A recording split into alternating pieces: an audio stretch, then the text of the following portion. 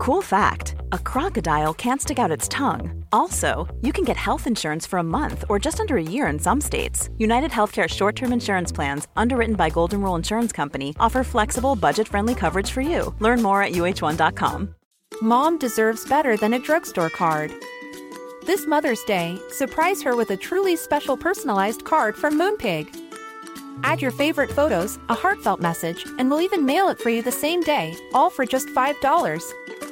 From mom to grandma, we have something to celebrate every mom in your life. Every mom deserves a Moonpig card. Get 50% off your first card at Moonpig.com. Moonpig.com.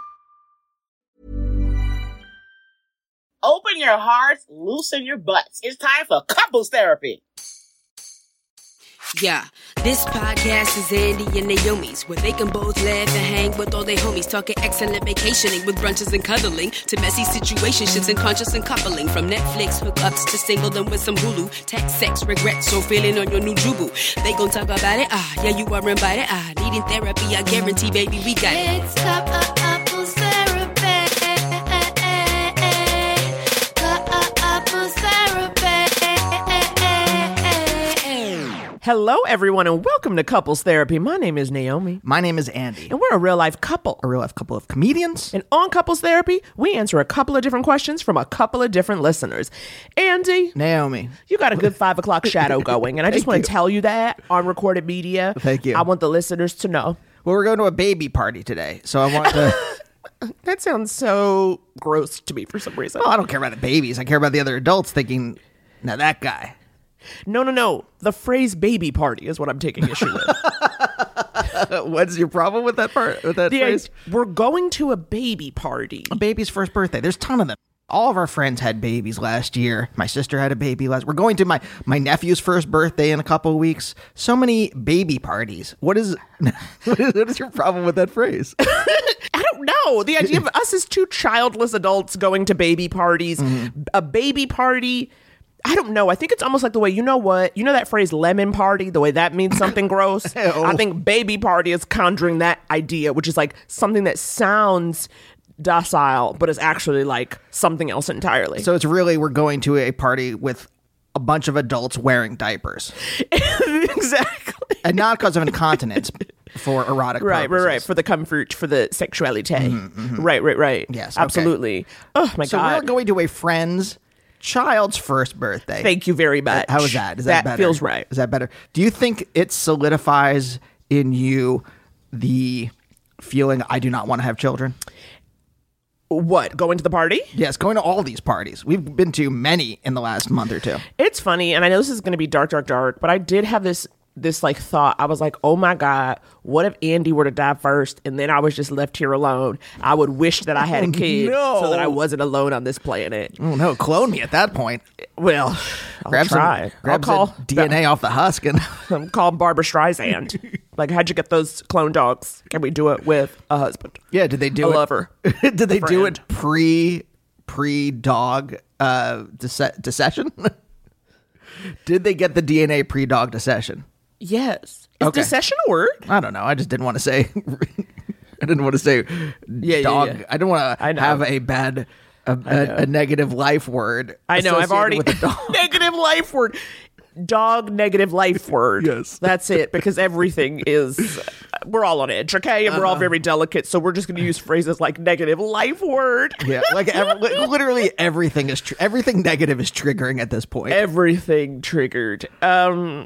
But Naomi, before we get into the episode, I just wanted to read a very quick. We've gotten a lot of comments.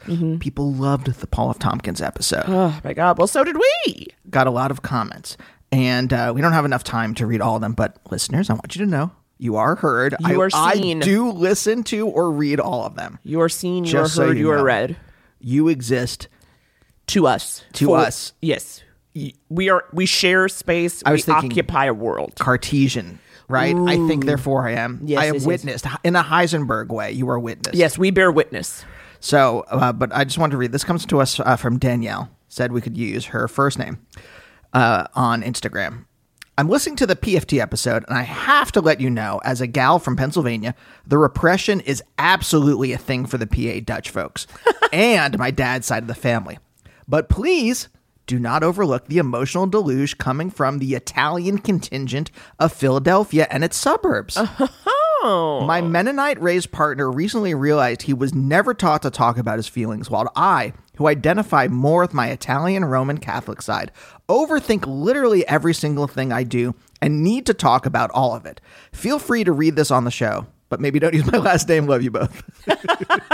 Okay, It's obviously, true. two sides to every coin, and thank you for sharing that, because, you know, what I hear from you constantly It's is PA Dutch, but also there's repression. a lot of people of Italian descent, Irish. A lot of my friends growing up were Irish Catholic. Get along with the Jews very, very well. Pittsburgh, a very large Polish contingent. There's even a part in Pittsburgh called Polish Hill, I believe, Polish Hill. if I remember correctly. So, yes. Okay. Many different, but I do think the PA Dutch atmosphere is dominant. Yes, absolutely. Well, once you leave the city, right? Like, once you leave the city, It's just buggies as far as the eye can see. I will say, though, I do get excited when I see a buggy. And I don't know what it is about that, even as an adult, when I catch a buggy, when we're driving, you know, back when your parents would maybe drop us off at the bus station or something like that. I love a buggy. I think it's cool looking. Is that your new podcast with Megan? I think you've said this already about furniture, like Dutch furniture. Anytime you say That I love a blank, Yeah. is going to be, what is that, your new podcast with Megan? Okay, great. Just so you know, for the rest of our lives. Yeah. Did you guys know I have another podcast called I Love a Lifetime Movie where I recap Lifetime movies? Until the water wars start, Naomi. Yep. Another reason not to have children, by the way. Stop. Do you want I to create know. another soldier for the water wars? No. Who do you think you're going to pledge allegiance to? Which water company? Wait, I have to pledge allegiance to a company? Hey, do you want a bottle of water a day? Well, I don't think we're going to get a bottle. I think what's going to have to happen is we're going to have to move to, like, Ohio, someplace off of one of the Great Lakes where they've got access to Freshie. And our job, what we will be doing, we will be defenders of the fresh water supply. I think that's what's going to happen. We're going to have to, like, get in good with our friend Hallie Kiefer, who's from Ohio. Get up there. Of the Ruined podcast, yes. Exactly. And then really just kind of, that will be our place in the water wars. I've thought it through. Clearly. Well, I don't want to go too dark again, so I'll just Yeah, that's good. I'll just stop That's the good. riff there. Yeah, I think we should stop the riff there. And I will give you guys a little bright spot, all right? If you are in Los Angeles Friday, August 12th, you can come to my show at Largo. Naomi Ekperigin Makes Friends. We've got Sarah Silverman. We've got Asif Ali. We've got Megan Gailey. We've got aforementioned. more friends, honey. This is going to be a real fun one, Friday, August 12th. Link to tickets is in the show notes for this episode. Hey, speaking of this episode, Naomi, who's our guest today? Well, our guest, honey, lives up to her name. We have the one, the only Jackie Fabulous. Jackie is a hilarious comedian you've seen on The Tonight Show with Jimmy Fallon, America's Got Talent, and she has a new stand-up special called Menopause, which you can rent or buy wherever you find your funny, honey. I just made that up. Wherever you find your funny, honey. The point is, Jackie is great. She truly did come to us with an open heart, and we really got into it. Oh, I mean, this is a fun one. I mean, Jackie, I was like, okay, girl, This is you basically are, her therapy for the week. and I love it. So without further ado, might I say, roll it.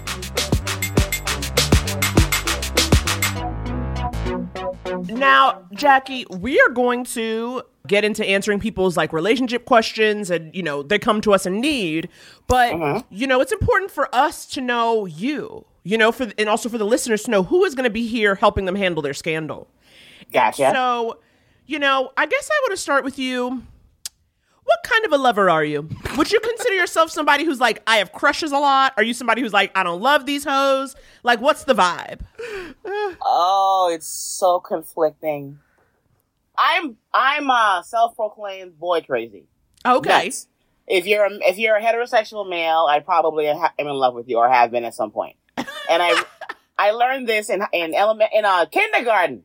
There was a little boy, Puerto Rican. His name was Jaime. I remember. And I kept tickling him, and I got in trouble for that back then. Uh-huh. Because they're like, you can't harass this little boy. He does not want you, Jackie. Stop pickling him. And I was in kindergarten. And from that point on, boy crazy forever. But at the ripe old age of 50, where I am now, I'm not sure. I still love them, but I'm not really in love with the male species altogether. Does that make sense? What's happened in the last couple decades that might make you not thrilled They keep fucking up, and I don't. And I admitted the other day on my podcast, I said that I really do feel kind of ashamed that I have spent the majority of my life on this planet thinking about boys, about men, crushing on them, not getting crushed back, or getting crushed back and whatever. Not so much of my time. The woman who wrote that book, Eat, Pray, Love, Oprah's friend back in the day, she was being interviewed, and she was like, if I had spent even a smidgen of the time I spent trying to chase men, I would know like 5 languages. Yes. That's how I feel. I feel like I could have cured cancer by now. With all the, you know what I mean? Because I spent college a little, not focused on the right thing. I could have really learned something. I didn't. I'm surprised I know how to read. I'm not going to lie. I'm surprised I know how to read. I spent all of my time in school eyeballing boys. And now I love them, but I'm not going to lie. It's not every day. I'm like, I could move to London and just live there and not get away from all the men that I've fucked around with here and in California where I used to live. So I have an answer where I love men, but I'm also really, really, really worn down and tired by them. Yes. And not that they hurt me. I think I had chubby girl syndrome where I'm like, so chubby girl meaning like I was chubby and funny and, cute, but I wasn't pulling dudes in. Mm-hmm. So I would resort to being funny, not annoying, not a clown, but I've always been the funny girl. I realized, I realized a long time ago that was my way of getting the guy. If I can make the guy laugh, I could probably get in those draws. I have a very male mentality when it comes to attracting dudes. I know what it takes to get them to be like, oh, Jackie's, you know what? Jackie kind of cool. And that takes work, So my feelings about men now, I love them, and what kind of lover am I? That was the question. I think I'm fun. Uh-huh. I think I'm fun. When it's time to get naked, I'll be naked outside, in the car, on the porch. When it's time to get naked, I'm like, it's time to do it. I don't really have a hang up about that. And I take sex seriously because I like pleasing the man as well as being pleased. And I'm open to suggestions, So I think I'm fun in bed. I'm a lot of fun in bed. I think most of the guys who have been with me have been like, she was okay. She had a good time. We had a good time. You take notes. That's yeah, I do. You have to look at how many notes women have been known in history to give men, so they can figure out how to give us an orgasm. So yes, I will take notes also because we are also open to learn. I'm open to learn. I don't know everything. So now, are you single at the moment? I am engaged to be married in November. Oh! Congrats. But not every day. What? What does that mean? Yeah, no. Everything is still a go, but I'm not gonna lie. There's a part of me that's wondering if I'm settling. That's to be honest. Really? I'm madly in love with him, but I've known him for so long. I'm kind of wondering, am I in love with him or am I in love with the memory? Because I've had it in my life. He's been in my life as a friend or like a fuck buddy, vacation dude for years. I'm talking like since 1990. Because I met him in college. Okay. But at that time, we were not ready to do a commitment thing. And I married somebody else and I moved to LA and I was in LA for 20 years. Mm-hmm. And I would come home to visit my family and, visit and go see him. Mm-hmm. And he was like a reliable, lover from afar for decades. And when I moved back home, he's like, hey, still here, ready? So I was kind of like, damn, I should probably really try to see if this is something that could be a long-term thing. And I've been doing this trying thing with him for about 2.5 years. Mm-hmm. And most of the time, it's great. But I do recognize that I think I have grown a lot. Like, I'm like 4 people different than I was when he met me. Mm. But he's still kind of the same person. So that's what I'm trying to figure out. Is this worth it? Is he meant to be? Because he's here. Like, I love you. I'll give you whatever you need in the world. And I'm like, I don't know if I want to go back here. Although I love him dearly. Make sense? Yeah. Huh. Interesting. Okay. Wait, were you still married when you would come back to New York to quote unquote visit? I was only married for 8 months. Okay. And yes. Okay. Okay, wait, your first husband, like what made you marry him? Like what was going on there? I met him in college in volleyball class. And he wouldn't leave me alone. And he was engaged to somebody else, and we were only friends. I gave him, it was summer school, so we know nobody's really doing the work. We're just hanging out. So I gave him my number after volleyball class as a classmate. I was not checking for him. And months and months and months went by. He did not hit me up. And then I saw him when school began again. And he's like, yeah, my engagement is over. I'm ready for you now. And we were only best friends for like 3 years. I wouldn't touch him, wouldn't date him. And then when we finally did date, we dated for probably between 7 and 9 years, around there. And then that was in New York. Then I moved to LA. And when I moved to LA, he followed me, very soap opera style. Like, I've always loved you. Where are you going? And he came to LA, and I'm like, okay, I got caught up in the gesture of, oh, he must really love me. And we eloped in Vegas. And I divorced him 8 months after because I realized we should never have gotten married. It was already over.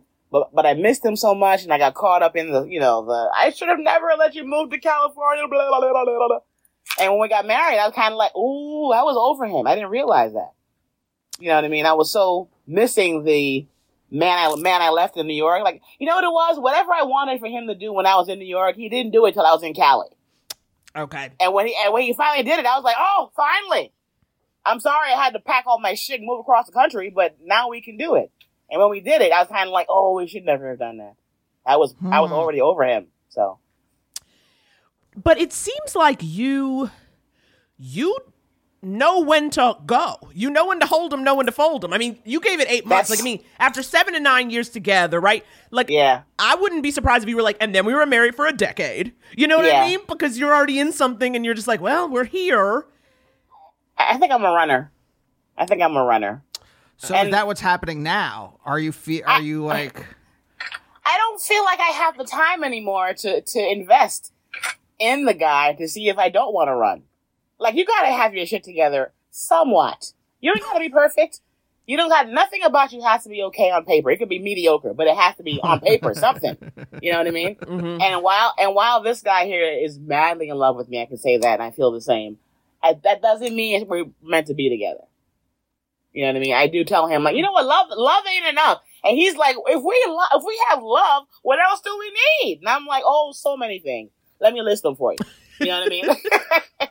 And that's where I am now. I'm trying to figure out whether or not I'm settling or if I'm really ready to do this. If I were to be like without editing in my head, I don't want to get married again ever. I wouldn't mind having a live-in boyfriend, live in sin forever. Because, I kind of feel like my career is finally, like as of a half hour ago, doesn't suck as much in terms of getting work. You know what I mean? So I'm kind of like, do I want to get this momentum now and then have to kind of carry this dude? And so I'm going through a lot in terms of what I deserve versus what I worked for versus what is meant to be, blah, blah, blah. I mean, I definitely understand those questions. I think especially because Andy and I have been together now 12 years. And certainly the ups and downs in the relationship and how both being creative people, like never being at the same spot at the same time. And so when you talk about these kind of things around, well, things are going to happen and do I want to carry? I guess the question of sort of like, do you believe you would have to carry this person? Is this a person who would allow you to go off? Okay. Well, okay. That answers that. That answers that first one. But that's the thing is then I feel guilty. Like he's so supportive. I mean, like, if I go off and somewhere, I'll come back and he'll have a full meal plan. He'll massage me for 2 hours. He's very nurturing. So it's not like I'm not getting the love that I need nurture-wise from him. Okay. Well, that's the thing. I think you have to ask yourself then. Is he filling in other parts? Or, like, is the only thing that you think is a problem is that you'll have to carry him? Or is he deficient in other places, too? Does that make sense? Yeah, you know what it is? It's, in my mind, male or female, it's a pleasure to carry someone if they are deserving. And if they show you that you do this, I'll do that. He's very like, I'll be somewhere for a week and he's very domestic. He likes doing all that crap. I'm like, I will hire somebody. I don't like any of that stuff. Same. So, same. So I love that about him. But, you know, I guess I get to the point, I'm at the point now, I'm like, I work so hard. Do I want to just do I want to have the attitude of, he's okay, he cool. Oh, you know, well, but then that's different. You know, if he's you're cool. Like, he's great, and also I'm carrying him. Or Well, and but keep I in want to go mind, the sex is fantastic. Another reason why I'm confused. Okay, Naomi, keep it real, girl. Okay. Okay, but I have a question. Remember, you had said a few minutes back where you're like, well, love isn't enough. You need blank, blank, blank. But you didn't specify. I would like to know, what are the other things, you know, when you say love isn't enough, what are the other things that are required to fit that bill? He's not ambitious. Like he's a quintessential chill dude, very chill. And I remember a good friend said, maybe he's never had a reason to work on other stuff. Because he is America's version of the fine ass black man. And I feel like he's probably been told for his whole life, well, I guess when puberty hit, that he's hot and you probably won't have to, you know, I don't know this, but I'm like, the way he acts, I'm like, you've been told you're fine way too much. I kind of get that. Like, you've been told that you have got it going on and I will do everything you want. Just be my man. I'm like, dude, and here's why I really get mad. When I try and bring it up and talk to him about it, he always thinks there's another dude. Like, he's insane. I'm like, why does that so I have to want better, and you think it's a guy that I want to run to? And I'm like, that kind of understanding is hard for me to deal with. I'm like, it ain't got nothing to do with another person. I can be alone. And a lot of guys like him are like, well, why would you want to be alone when you got all this? And I'm like, that's true, but still. You got a good point, but whatever.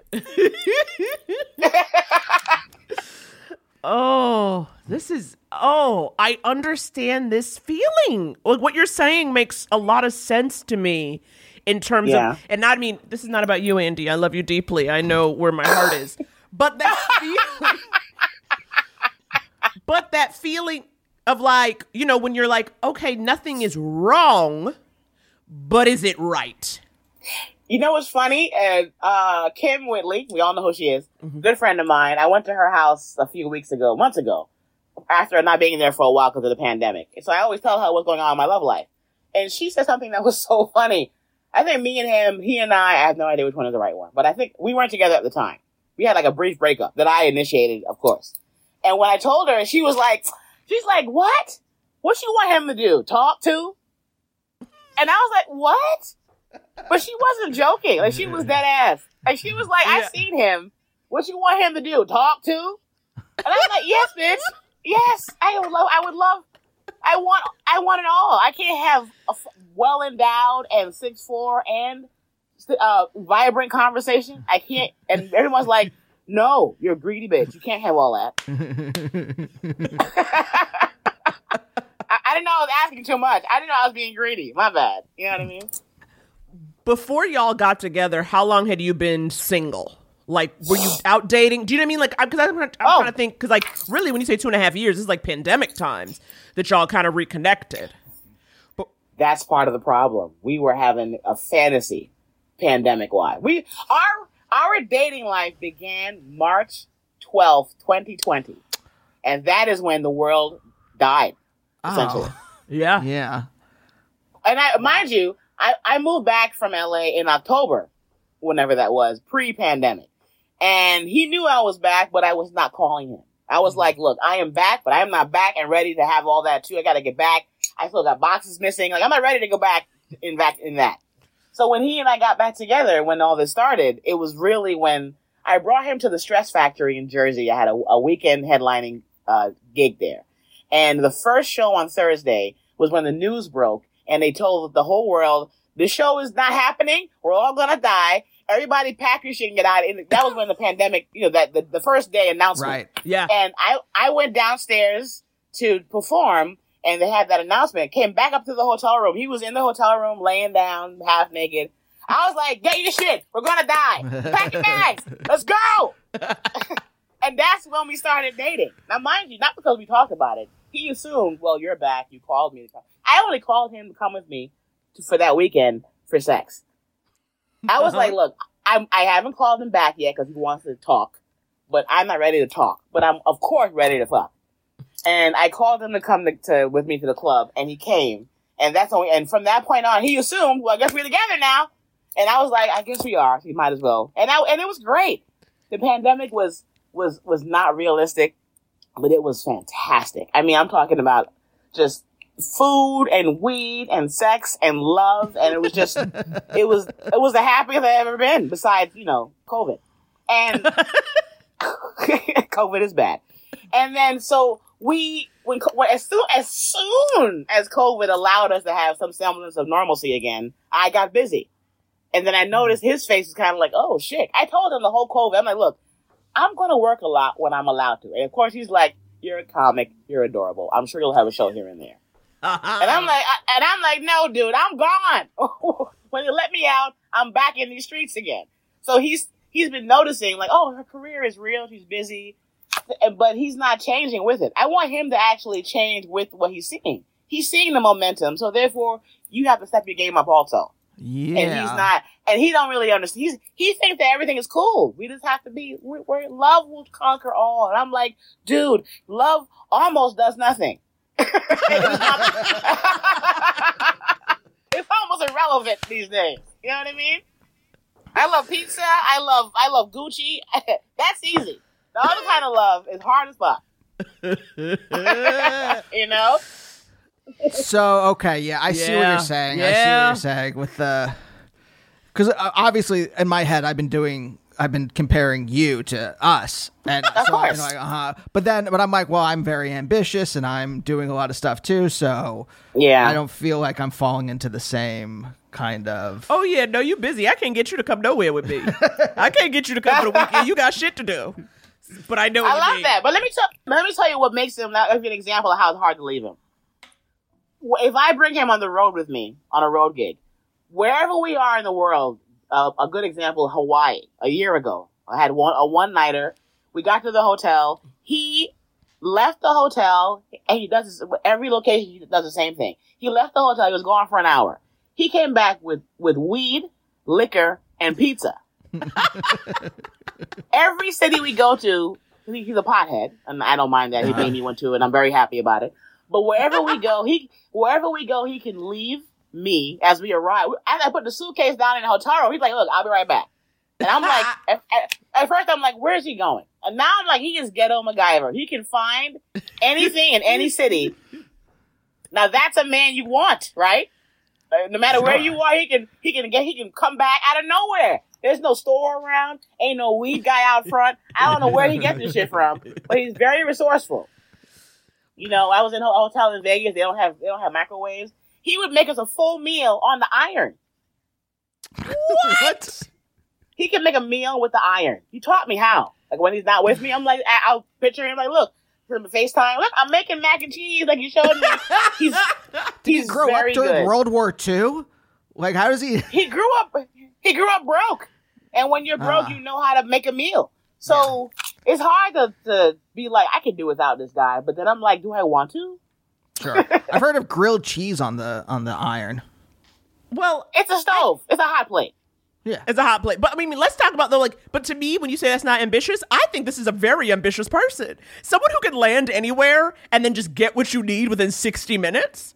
I know. mean, He's resourceful. He is a resourceful. I call him Ghetto MacGyver, and he deserves the title. I'm about to get him a t-shirt. Ghetto MacGyver. He's very good at just making sure that we are okay no matter where we are. And that's great, but that's when we travel. You know what I mean? And that was when tickets were $200. Right. He ain't going nowhere with me until this shit changes on the airline. Right. Expensive. I don't need your company. I'll be fine. Yeah. You know. But you want him to turn this into a business. You want him to like turn this into a thing where like no matter what city someone's in, he can like recommend where to get whatever. Yeah. And then I also feel I feel surprised that I've kind of, and I know this goes back to, I can fix him, which you really shouldn't, but I still have that mentality. But he's someone he's from New York. He didn't have a driver's license. And, you know, and I'm in LA. If you're a man with no license, no car, I don't want to talk to you. But in New York, it's normal not to have a car out here. Right. But because I'm a car girl from Cali, I'm like, well, I have a car and I live in it. So if you want to be my man, you got to get a license and a car.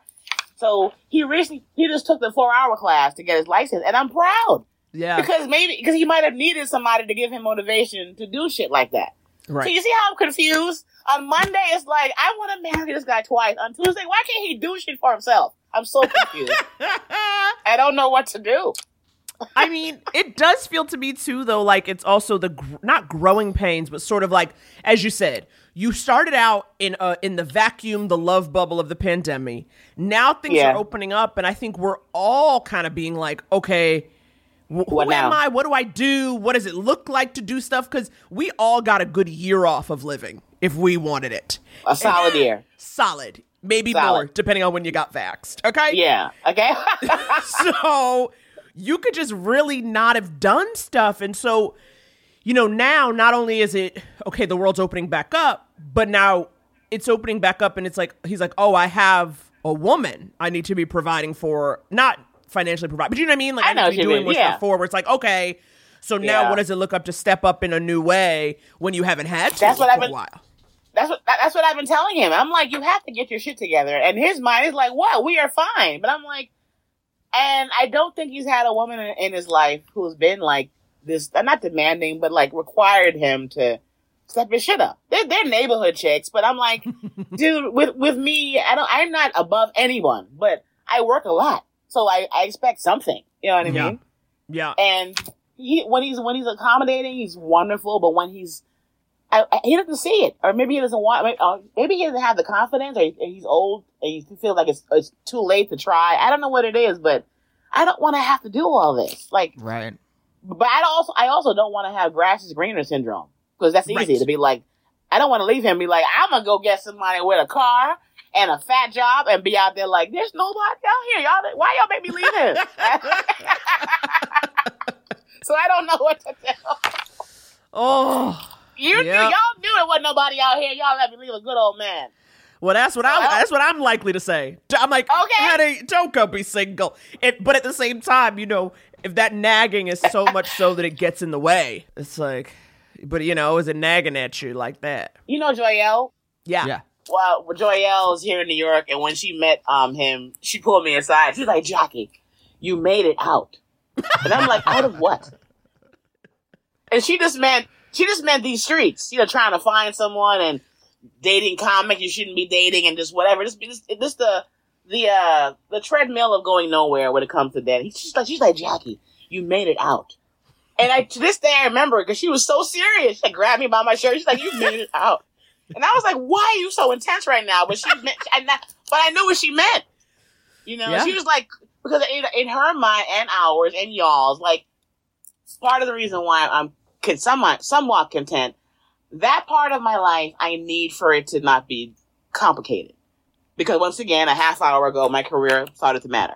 I don't have the time to figure that out. Mm-hmm. And then now, like, I was part of why I like having a boyfriend now in the last couple of years, because this job is too difficult to date. Mm-hmm. And I'm not going on no dating apps. Like, I like to have the man part settled. Mm-hmm. You know, that's the peanut butter on the jar. You know, it's there. I don't want it every day, but I love peanut butter. You know, that's how I am when it comes to men. I just don't want to put that effort like I have been my whole life. Mm-hmm. I want to put it into me now. But when I get a man who's like, well, you're not going to be able to because I need help.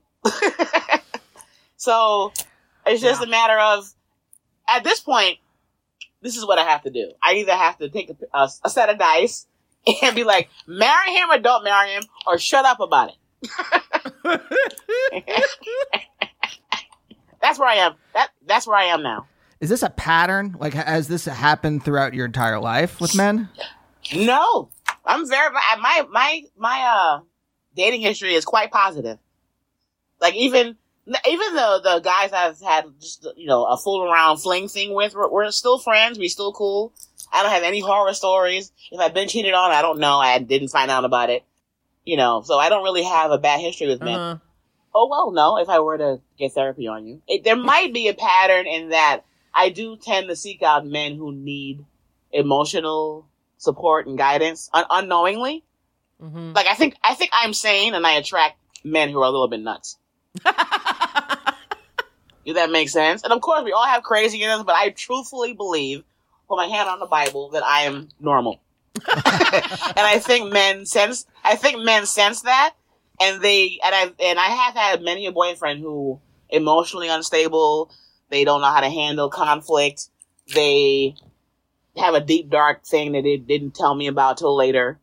But nothing bad in terms of how I've been treated. The guys that I've dated, and they've dated loosely, all your assholes have been quite good to me.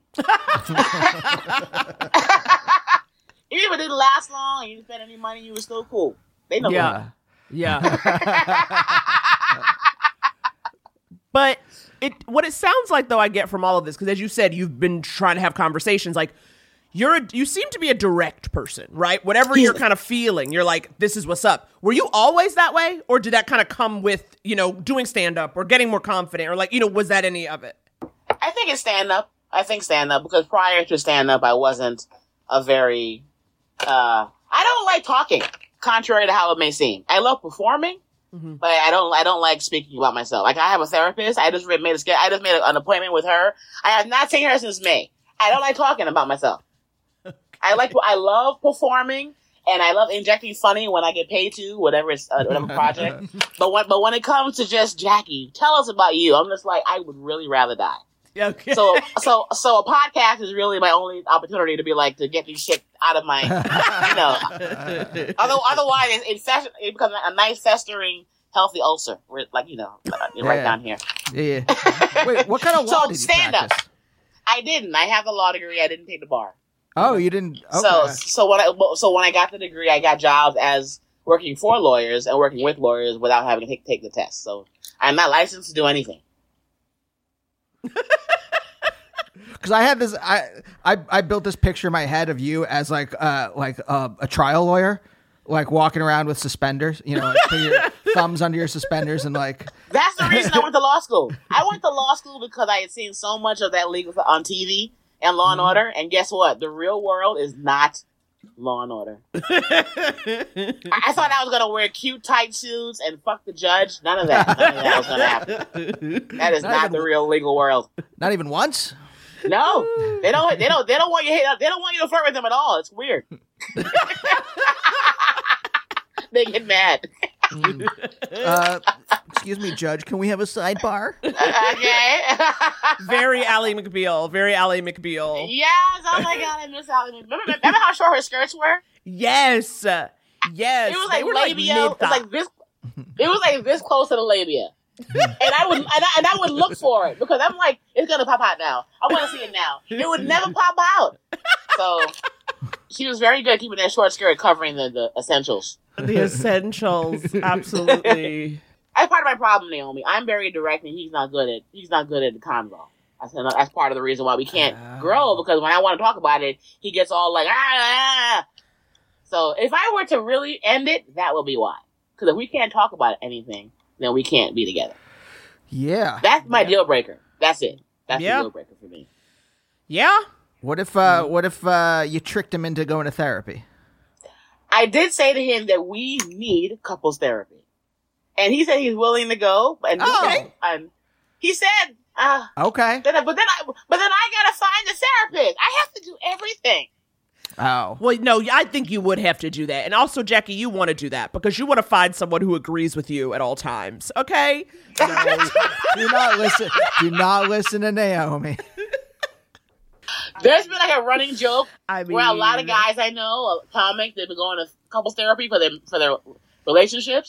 And some of them are so happy because it's their one chance to have someone be on their side. And that is the wrong reason to go to therapy, by the way. To prove you're right, you're still getting it wrong. But he needs it. He needs sure. He has no exposure to anything in the Western world that's helpful. So that's what he needs. He needs everything. Well, I think you should give it a try. But I think, though, maybe you postpone November. I do think that too. And he's so excited about getting married. It's so corny. Has he been married before? Wait, hold on. Naomi, what are you doing getting in the middle of this? Because she postpones November and he hears this. He's going to blame you. Is he going to hear this, Jack? He's not gonna hear it.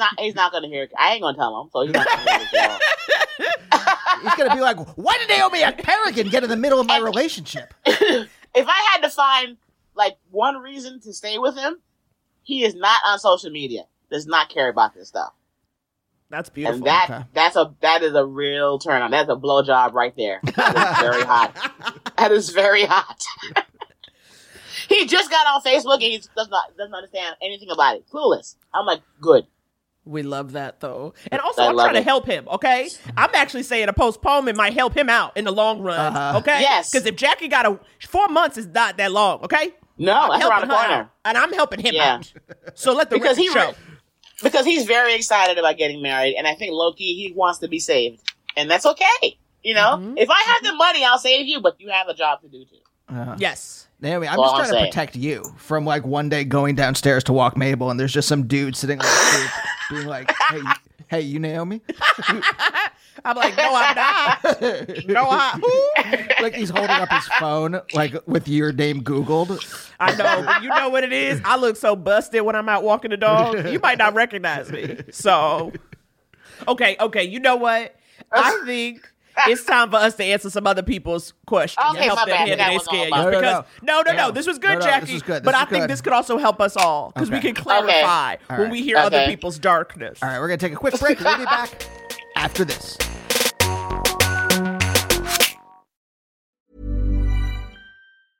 Selling a little or a lot?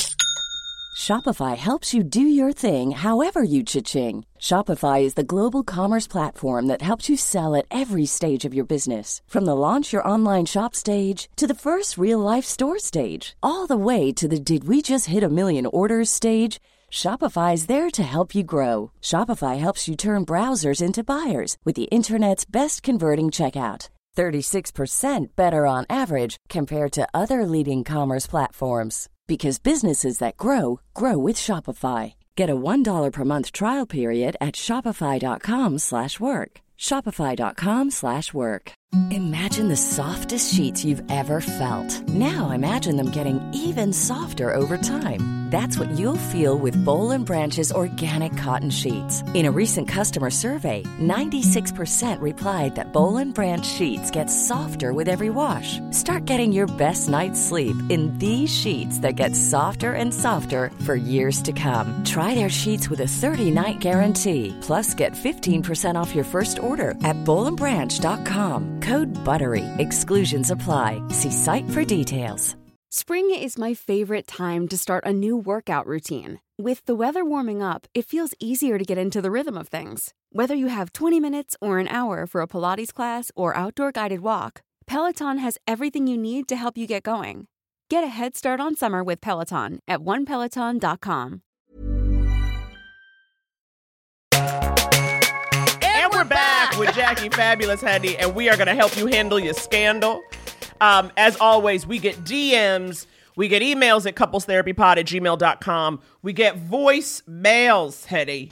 You can call us at 323-524-7839. You have got to keep your messages to under 3 minutes, or else you will get cut off, and then we can't help you.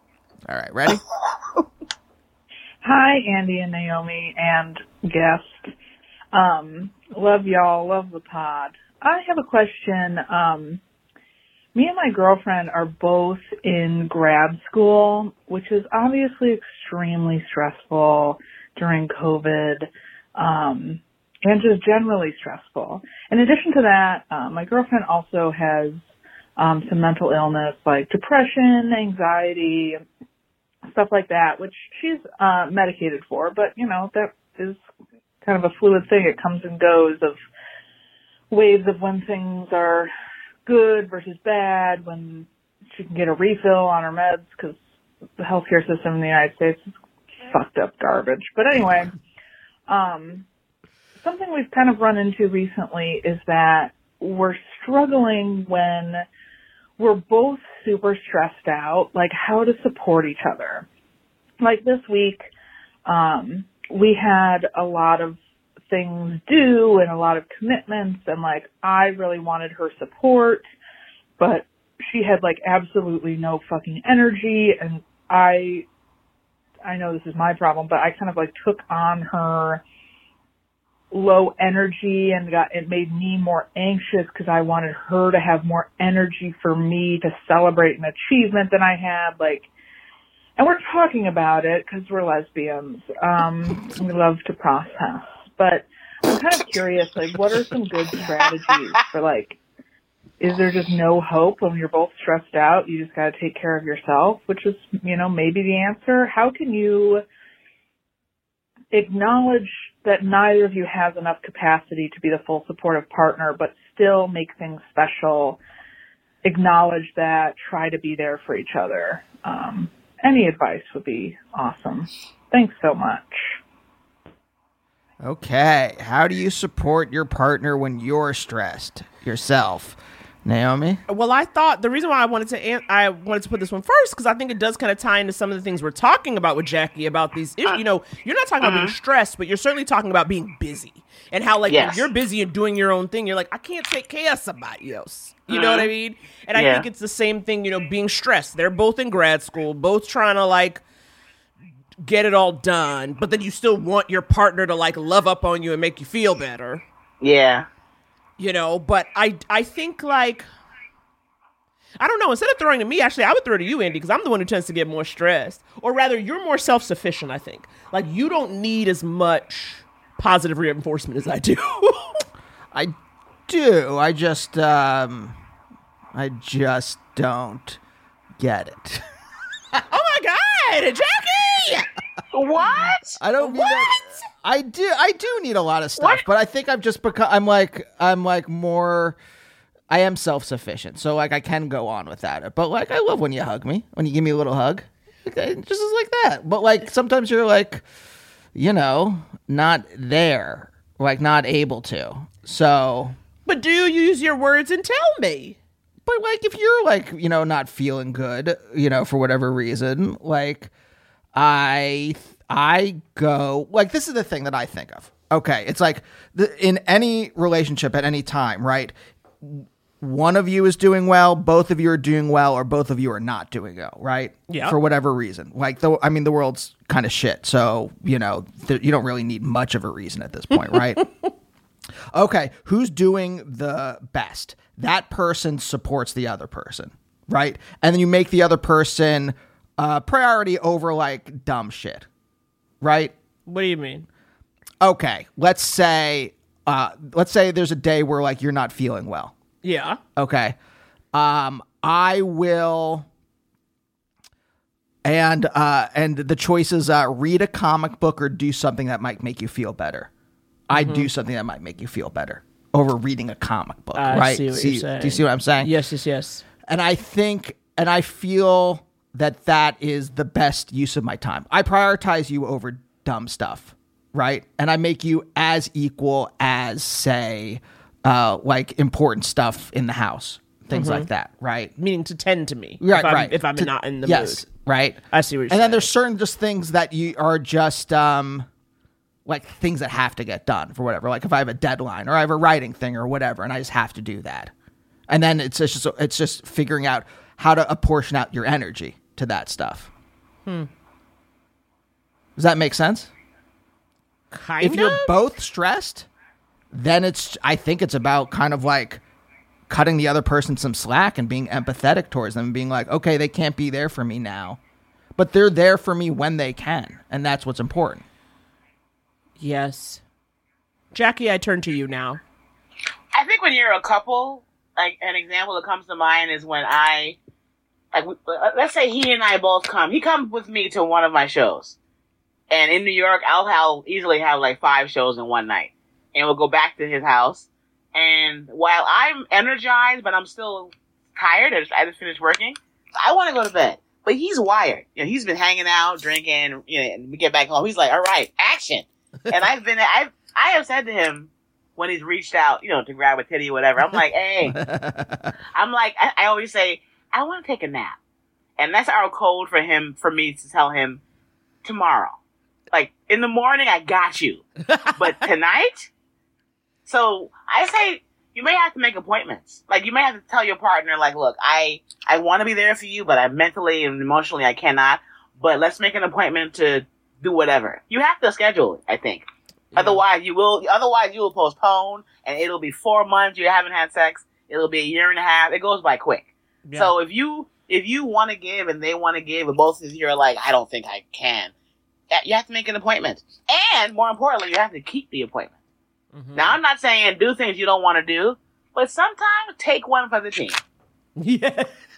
Consensually and lovingly. But every now and then you have to be like, look, I'm really tired. I'll just turn around and you go ahead and do your thing. And when you're done, just let me know. Every now and then, and mind you, I'm not going to stay asleep the whole time, but it is more like, go ahead, we know how to do it, and I don't have to do too much. because I'm 5'4" and he's 6'4", so he can just take care of business, and I'll be like, all right, that was great. You ready to go to bed now? So you have to make the appointment, but more importantly, whether it's sex or coffee in the morning, lunch together, you have to keep the date, make an appointment, and you have to keep it, even if you don't feel like it, because everything is not going to be what you want to do. Right.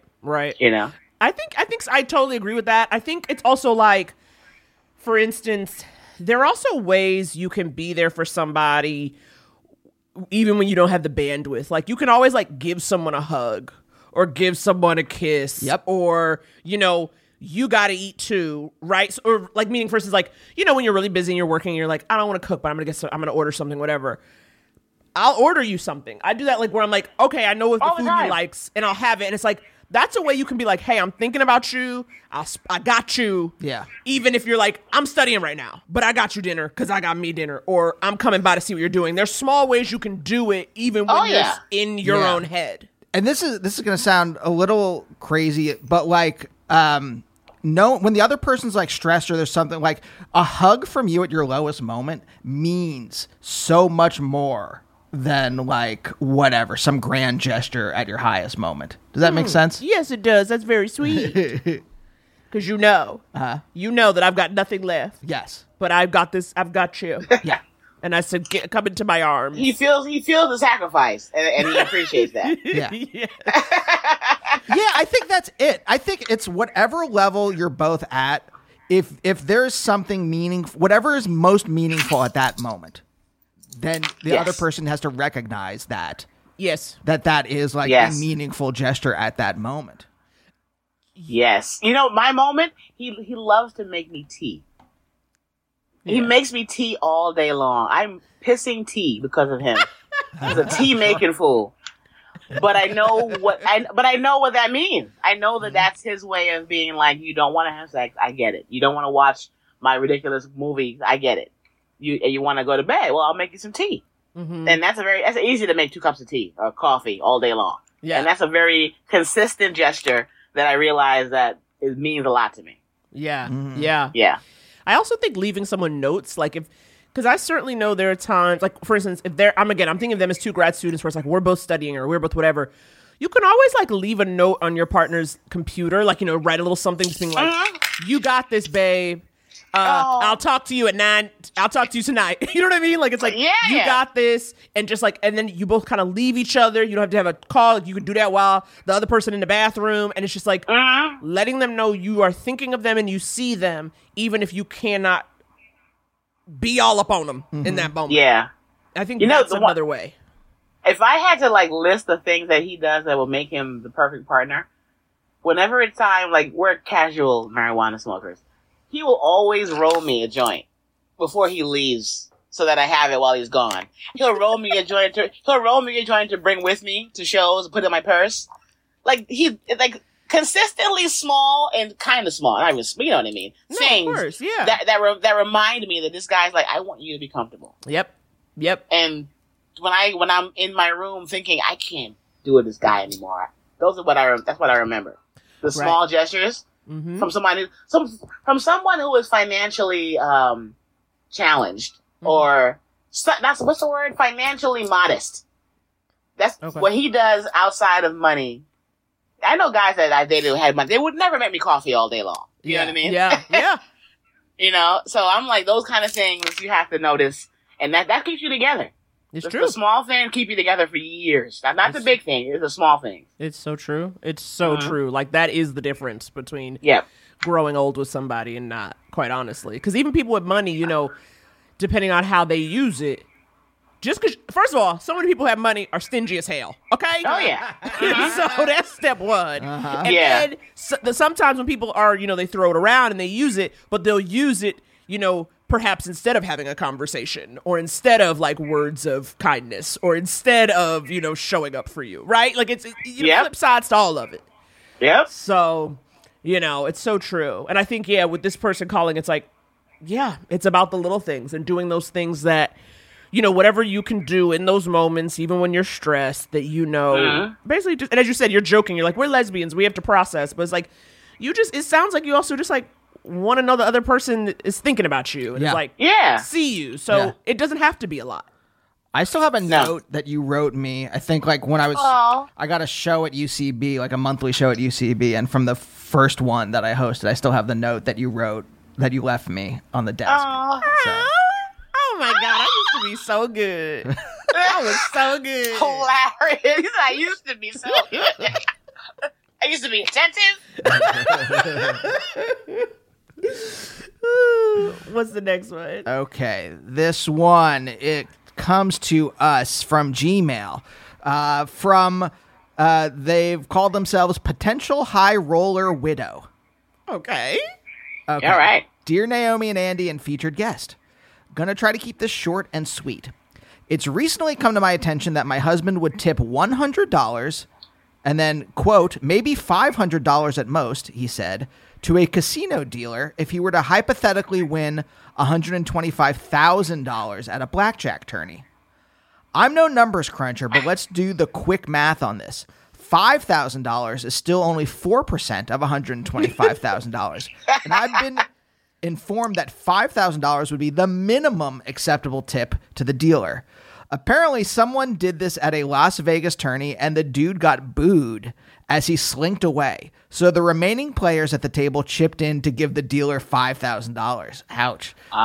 Now, my dear friends, I've been married to this man for nearly 2 decades, and him being quote-unquote cheap isn't new to me. Doesn't seem like there's a quote. There should be a quote around that. Just cheap. No quotes. But this is hard. Dare I say, asshole-ish stance on basically stiffing the dealer really sticks in my craw. I'm not saying I'd divorce him over it, but I can't stop thinking how he would choose to stiff the laborer in this scenario. He refuses to see the dealer as a laborer and even says cards are often shuffled and dealt via computer nowadays. What? That irrelevant information. Yeah, I love he's just adding whatever he can. Exactly. He's like, well, sometimes the computer you know, like it's Las Vegas is running hydropower and not on gas power. Because I play poker, and he's full of shit. Okay, we love that we have we have a professional here. Am I wrong for thinking less of my husband for being a cheapskate in this totally hypothetical scenario? Signed, Potential High Roller Widow. Hypothetically, of course. And then P.S. Love you both with all my heart. Thank you for all the good you put out in this crazy, fucked up world. Here's my example. My last boyfriend before this guy he is still a pro poker player. Oh. He taught me how to play poker. We would go to the Commerce Casino in LA. That was our spot. And we'd play together. We played in a tournament together. They have a jackpot where if you get a certain whatever card, you win a big amount of money. The whole table can share. And he hit the jackpot. I think he won between $15,000 and $20,000. And the shares for everyone at the table, my share was $3,000. So I get my share. I earned it. His share was between 15 and 20 grand around there. And of course, I'm like, well, he's probably going to break me off a little something. Even though I got broken off by the rules of the jackpot, not because of him. Mm-hmm. So I'm like, are you going to give me, he gave me a G. Like, okay, here you go. I expected more than that. Not to break me off where I go home with more than him, but if he's going home with 14 grand, I'm going home with 3. You could break me off, I don't know, 3? I feel less So I feel more. I don't feel less than you completely. Long story short, to this day that still bothers me. I didn't tell him. I didn't tell him about it. We broke up years ago, but that was one of the things that when it happened, you put a pin in it to be like, this might be a problem, might not be. And he wasn't a cheap man. He was a very generous dude. But that gesture in front of everyone, it was kind of like, dude, your girl is sitting here with you, so break her off, even if you have to fake it. But he didn't. He didn't. So, and then I had a date with a guy where he paid for the dinner, but he requested I pay the tip. And mind you, I didn't stop seeing him after that, but I let him know that night, if you don't pay the whole tip, and it's gonna be corny, I don't want to see your tip. You know what I mean? I'm like, if you don't pay this tip, it's over. So I get how I don't know what the right answer is, because you have to decide how much something bothers you. Does it bother you enough to be like, motherfucker, how could you? Or does it bother you enough to let it fester and bring it up way later? Like, how much does it bother you? If it's really important to you, that has to be valid. You can't ignore that your gut and your heart's like, this doesn't feel right. You can't ignore that. Yeah. But do you make it a big deal and end it? Right. Someone not tipping really bugs me. I worked one summer at an off-track betting place. I was a clerk, and I was young. I'm going to say I was dumb in this scenario that I'm going to tell you. First of all, like, when, if you hit it big, usually you tip the clerk, right? It's just like a nice thing you do, okay? And there's a lot of, as the night goes on, so basically off-track betting, they're showing horse races from all around the country, right? And as the night goes on, there's fewer and fewer races, because at that time you're just like, there's a handful of places open in like California and Washington. Right. And there's all this time in between races, and you're just sitting there, and I'm not allowed to read. The guy, my manager, like, I had a book sometimes open on the chair next to me with the back of the chair blocking the camera so that I could read. Yeah. And I would just glance down at the book because it's so boring, but you have to sit there just in case some like degenerate comes up and like screaming at you, being like, I need a trifecta, 3-7 over 12 or whatever. like quick, need it. I need it now. But like, this one night, I was just so bored. I was just like, people just throw their tickets on when they like lose. They just throw them on the counter, and I was just running tickets through the machine, and one hit for hundreds of dollars. And the guy who had just dropped the ticket just walked out. And instead of just keeping the money for myself, which is what I should have done, I told my friend who was the guard, I go, "Okay, get that guy. His ticket just hit." So sweet. So sweet. The guy comes in. He's like, "Oh, God, thank you. I've been losing all night." I give him his money. He gives me no tip. No tip. This guy would have had nothing if it wasn't. And I blame my parents for raising me well, for raising me to be an ethical person. If I was still a clerk today, I would never have done that. I would have pocketed that money for myself and been like, so nice guy, finish live. You forgot the rule, man. Exactly. Well, first of all, him not giving you a tip. No, when literally he would have had zero, not just because, you literally like, go get him. I have money for you. In that instance, you were Santa Claus, okay? You were a miracle worker. So like the idea of not tipping is I'm not saying divorce this guy. Of course. But I am saying that like you need to have a talk with him. But here's the thing though. First of all, there are two things in this. One, she's saying this is hypothetical. Two, she's saying hypothetical in quotes. This is not hypothetical. That's the one part that's in quotes. But also she's like, him being a cheapskate is nothing new to me.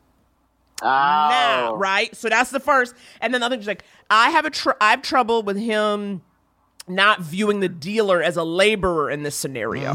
I think to me, that's also part of it. It's not simply that this person's cheap, which you already knew, but it's like he doesn't understand. Ignorance. And like that kind of just like, well, computers do it sometimes. It's like, what it is to be sitting in a casino all damn day dealing cards. It is fucking like, there's no windows. Yeah, it's like there's no clocks around. It's like he's making excuses. That's why he's an asshole making excuses. Yeah. And I think that to me is almost what's underneath it. You see what I'm saying? Yeah. It's not just the money of it all, but it's like the asshole making excuses part of it. That's the part that I think I think they don't like.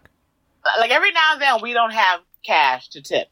So you may not have it. Doesn't make you an asshole. But when you're like, I don't tip, then you're an asshole. Yes. Yes. Right. Yeah. I sweat if I realize I'm in a tipping situation and and it's not like I can like use a card or something and I don't have cash on me. I start sweating and trying to like strategize. Yeah, it's sad. Where Yeah. can I get money? I from know. at this Or I'm moment? like, do you have Venmo? Yeah, it really like I panic, or like sometimes like Naomi and I will find ourselves in like a she kind of scenario, and I'm like I was gonna ask Jackie because Jackie may know this because you've lived in LA What? so long. What? Okay, how much do you tip the valet?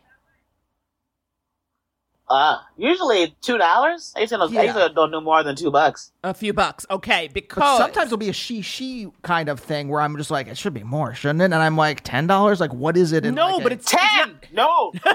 It depends. No, but let me tell you what I'm thinking of, because Andy will ask, because he's very he's like, I don't want to be wrong. I don't want to seem out of place, because I think that's the other thing too. You know, so much of the tipping can also be like a clue as to like whether you belong in a place or not. You know, like if you know what to do or not, and you're like, well, how much? And so he'll be like, well, how much should I tip? And people, they go, whatever, and it's like, no. Give me a number. I want a number. No, We need rules. I standardly tip 20% everywhere. Yes. That's my standard. And, Yeah. and you don't notice it. It doesn't hurt me at all. Right. But Sure. but when it if I'm around people who have money, which can happen in LA, I kind of watch what they do, and then I follow them. Like Russell Peters. I have been out with him, and I've watched. He's a very heavy tipper. I do not have his money, but I do try and tip the way somebody who works a lot would tip. Yes. Because it comes back to you karma. Yeah. So my friends who have the careers that I aspire to be like, I kind of like, I would tip the way he tips because clearly it's worked out for him. Right. The karma. Yeah. Yeah. Which is also what I think of somebody who won $125,000 at the table. Talk about it's like, you better be breaking off 10 grand. Because you sat there and like had fun, right? If you were someone who likes to gamble, you've probably it's a night for you. It's an event. So you not only won, but you've had the joy of doing the thing that leads to the winning. That person dealing your cards don't want to be there. You've won.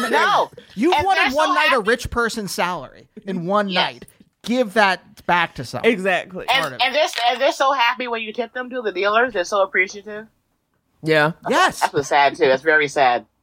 Well, I think it's look. If I was working all day and then $10,000 came to me out of nowhere, do they get to keep it all, or does something terrible happen when they get to the back room? No, you got to report it tax wise, but nothing. Yeah. But no one, they don't like the There are risks. Like there has been a time where I've played and won a couple of hundred, and I'm alone. I'll go to the valet and there'll be the random dude just like, hey, you need help? And I'm like, not at all. I'm fine. Yeah. Uh-huh.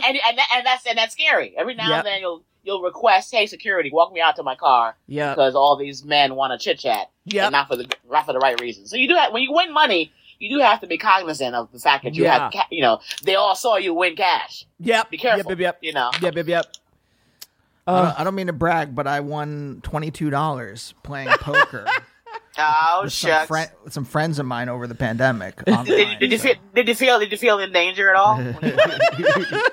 I asked Naomi to walk me from the computer to the TV. Jackie, do you have time for one more? Of course. Okay. Awesome. All right. Let's end with this one. Hey, Andy and Naomi. I don't know if you remember me, but this is Olivia from Colorado, long-time listener and repeat caller here.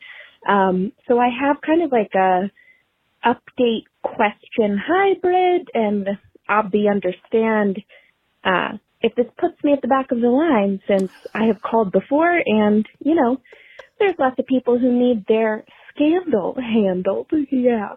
So the update is after calling, I guess last year, and getting really great advice from you guys and from Ricky, I did get back out there. I did sort of break the dry spell, dated someone for a couple months, turned out to be, kind of a disappointment, as many men tend to be. So my question, I think, is relevant for me trying to get back out there, trying to not just, give up hope and plummet into an abyss of finding people perpetually disappointing. And the question is, like, in these early stages, how do you tell the difference between things about people that are like, not ideal, but nobody's perfect, and like, don't be picky, Olivia, like, it's whatever, it's not ideal, but no one's perfect, and those things that are like actual deal breakers. I guess it's like distinguishing between a red flag and a pink flag, if you will. I was listening to an episode a little while ago where someone called in with an update, and she said, she was like, just remember to trust your gut, trust your intuition, trust your instinct. But what if your instinct about people is to be sort of judgmental? You know what I mean? Like, if I just gave into that, I would be out here being like, ugh, you suck and you suck and you suck and you suck. And I just don't think that positions me well to find someone to explore a connection with. You know what I mean? Oh my God. That's my question. Love you guys. Appreciate you guys. Wish you were my friends in real life. If you want to come to Colorado and be my friend, that would make my whole life. Okay, that's my 3 minutes. Bye. Love you. Okay, but I think, though, you can relate to this, though, because you said you were like, I'm less enthused by men as time goes on. And this person talking about dating where it's like, go with your gut, but when your gut says basically everyone's trash, which I think we could all get behind. Yeah. How do you sort it out? Because I get that, because I also get, not wanting to be played. Like, I get like cutting people off quickly because you're like, I don't know if I want to even deal with whatever the hell this going to be. You know what I'm saying? But at the same time, not only are some people, not just shy, but like slow to open up, people are also like, we're all coming out of hiding like just golems in a cave and don't know how to act no more. So dating takes a minute. I think you do have to give people some benefit of the doubt, but at the same time, it is tricky, between being like a little too forgiving. What are we talking about here? Like, Jackie, have you ever dated someone where like there was something kind of wrong, but you're like, I'll give it a chance, but then it blossomed into something very wrong? Or something very right? I think my last boyfriend, everything about him was wonderful, but he didn't want to take care of something that was really a big deal in his life physically. And I wanted to work with him. It was all weight related. And I'm like, look, we both chubsters. Let's go on diets together. And he was so like, I got it. I know what to do. He wanted the quick fixes. And in the beginning, I'm like, okay, well, being sensitive about your body and your weight is very universal. I get that. Mm-hmm. But the longer we dated, the more I'm like, it's serious. Like, it's affecting our sex life, our romantic life. Mm-hmm. And I'm willing to do everything whatever I'm asking you to do, I'm willing to do it with you. And that still didn't persuade him to work it out. So I had to be like, okay, I can't make you want better for you. Mm-hmm. Yeah. Dating is so difficult if you put a lot of weight on it. Mm-hmm. Dating is almost impossible if you go on every day like, will this be the one? Please, Jesus. And I think what I keep telling my girlfriends who are single, the ones who care to get my advice, we have to chill. I think going out on every date with this might be the one. Now, don't get that confused. I have girlfriends who get mad. They're like, Jackie, I will only date with intention. Mm-hmm. I will only date if a man wants to see what we could be like in the future, marriage-wise. I get having a purpose, but when you put that on every interaction, male or female, the person can sense it. They can kind of feel like, and the best in them does not come out. I think when you go out on any kind of gathering and you chill and you relax and you realize this is a fun environment, we're going to have a good time, whatever happens will happen. But when you have all the expectations like she does, I think it makes everything destined to be like this. Yeah. You have to chill. When you chill, you attract men. I have found that the more in the last couple of years, whenever I've been like, look, this dating thing is a lot. All these men are garbage. When I let go of that and stop dating, like, I gotta find someone. When I stopped looking, they came out of nowhere. Because the look on my face is that look of, hey, I'm just chilling, having fun, and men are drawn to that. Mm-hmm. But I find if you're the woman that's like, I gotta be the guy, why are you all trash? Where are you at? Please take me out. Why isn't this working out? I feel like men can men are not dumb. They're simple, but they're not dumb. and they can smell thirst. I think men can smell thirst. Mm-hmm. And this is what I gave a great analogy. To the women who are looking for guys, you have to do something. You have to make yourself attractive, interesting, be in their way. It's like going hunting. When people want to go hunting, you have to go to a particular place. You have to wear an outfit, certain time of day. You got to have the equipment. You have to put it out there so that you are, so that what you're looking for will come to you. Same thing with women. You have to make yourself look cute, whatever you got to do, but don't make yourself so in their faces. They got to come look for you too. And don't make a lot of noise. You don't want to scare away the deer. Yes, exactly. But still be a beautiful plant that deers want to chew on. If that makes any sense at all. It does. It does. I follow the analogy all the way. You gotta chill out. Too many. I define that men, when you are chill and you don't care, men are turned on by that. It's sad, and it's a game. But dating is a game. Until you bag them, it's a game. That's why it's terrible. That's why I hate it so much. Because, that's the thing. I would have to, pretend to be chill, which is not who I was. And I feel like looking back, it was very obvious that I was pretending, which made it worse, You will find the right person if you chill, but not for long. You got to chill for a little bit, and then, okay, now I got to find another strategy. But, you got to... Yeah, if you're not chill, that's understandable, but you still have to play the game a little bit. No, I get it. And I'm telling you, I could not play the game. That's the whole point. It's I could not do it. I know exactly what you're saying.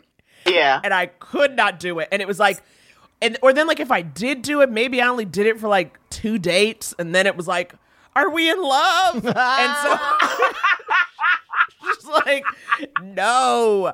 I also think, but I do think what you're saying about, yes.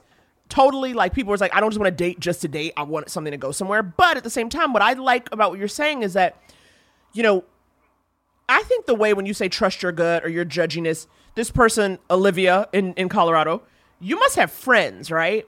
So what is it? How do you approach making friends? Are you as judgy when someone is platonic as you are when they could possibly be a romantic partner? I wonder how that kind of judgy impulse goes if you're just hanging out with somebody having coffee or your friends from college. Or do you have the same you suck that you feel now when it comes to trying to date? I think you have to. I use the same criteria for finding girlfriends that I do for finding men. Yeah. I'm because you have to be able to hang out with them and they have to be able to be compatible with your personality.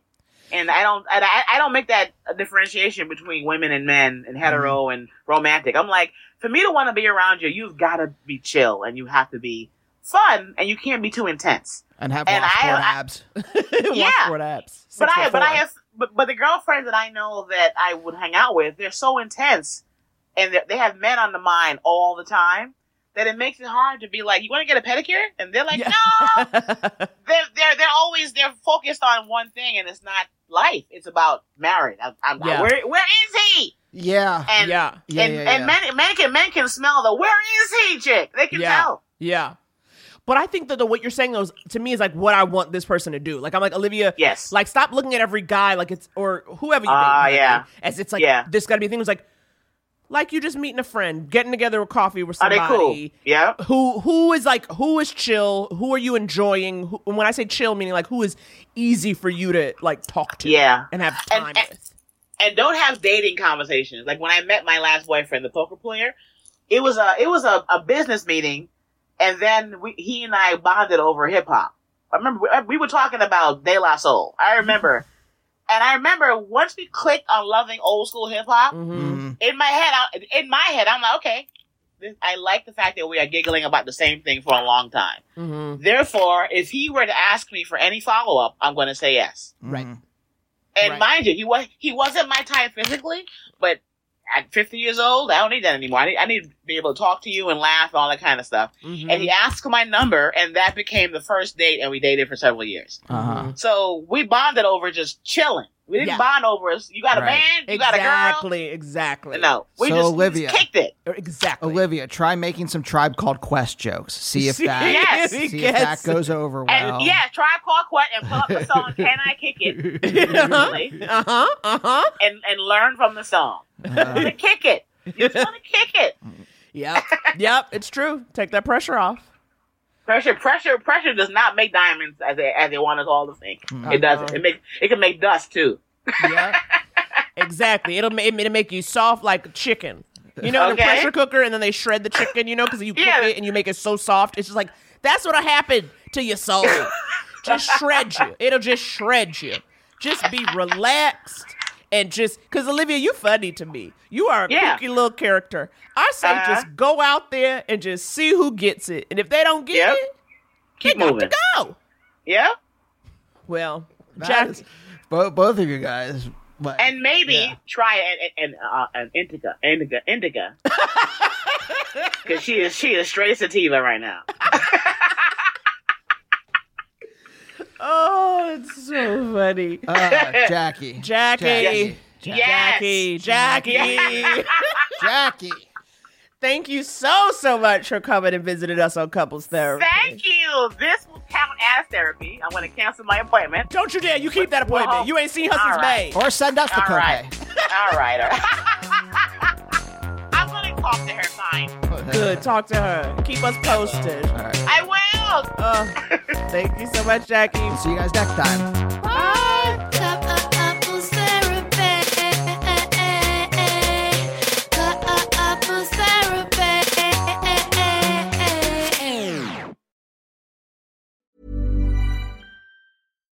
Hi, I'm Daniel, founder of Pretty Litter. Cats and cat owners deserve better than any old-fashioned litter. That's why I teamed up with scientists and veterinarians to create Pretty Litter. Its innovative crystal formula has superior odor control and weighs up to 80% less than clay litter.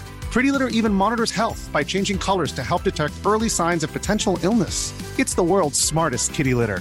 Go to prettylitter.com and use code ACAST for 20% off your first order and a free cat toy. Terms and conditions apply. See site for details. Mom deserves better than a drugstore card. This Mother's Day, surprise her with a truly special personalized card from Moonpig. Add your favorite photos, a heartfelt message, and we'll even mail it for you the same day, all for just $5. From mom to grandma, we have something to celebrate every mom in your life.